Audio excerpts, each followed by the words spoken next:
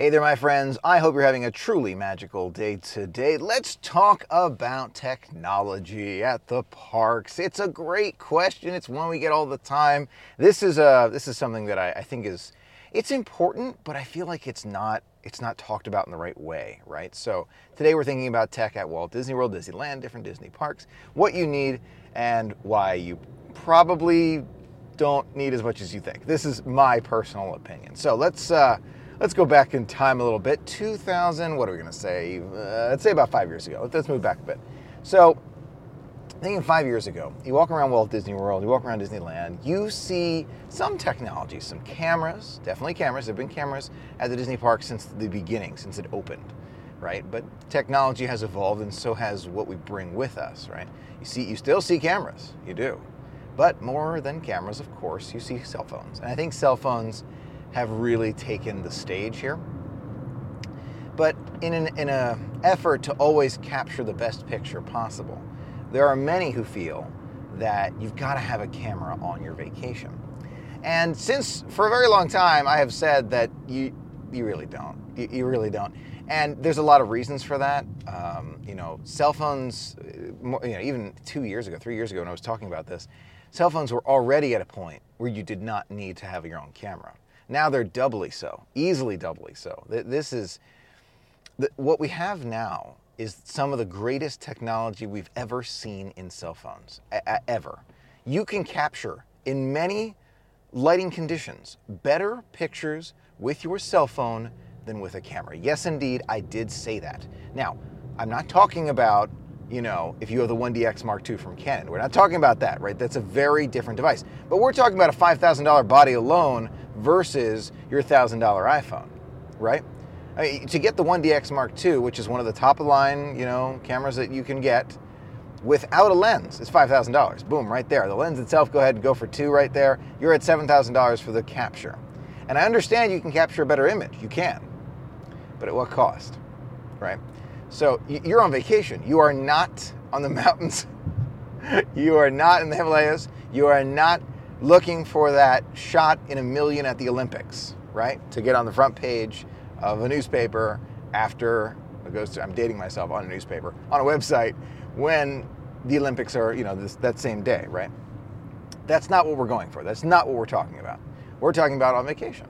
Now, there are some camera enthusiasts, and I am one of them, who want to have a certain quality, who want to be able to take that image and enlarge it to the size of you name it, a bus, a building.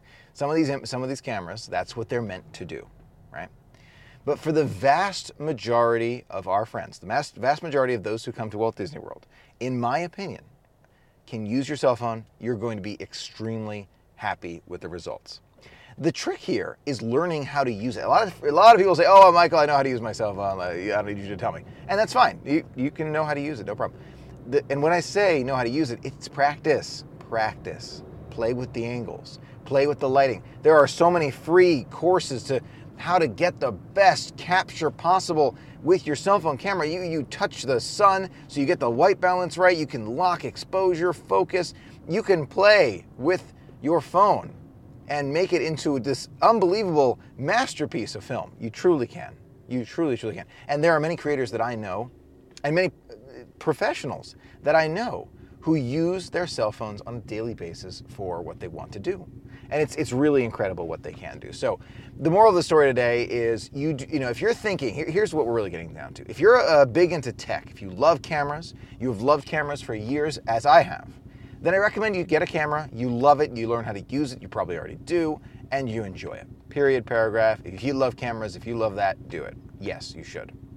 However, if you are thinking, and I had a friend ask me, if you are thinking, Michael, I was thinking about Disney, I'm looking forward to it, can't wait, should I get a G7X Mark II, a Sony, point and shoot camera? Should I get one of these point and shoot cameras, or the Nikon Coolpix? Should I get one of these for my vacation? The answer, let me be very clear, is no. And that's, again, my opinion, of course. But those cameras are, in my opinion, not as good as your phone.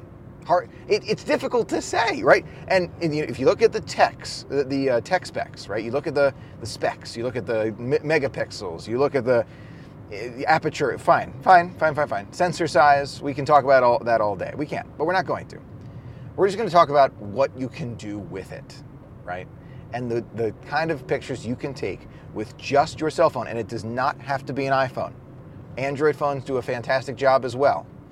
But if you're looking, you're saying to yourself, Michael, am I getting a camera for, let's pretend it's a G7X. Let's just say it's $700 for the G7X, just as an example.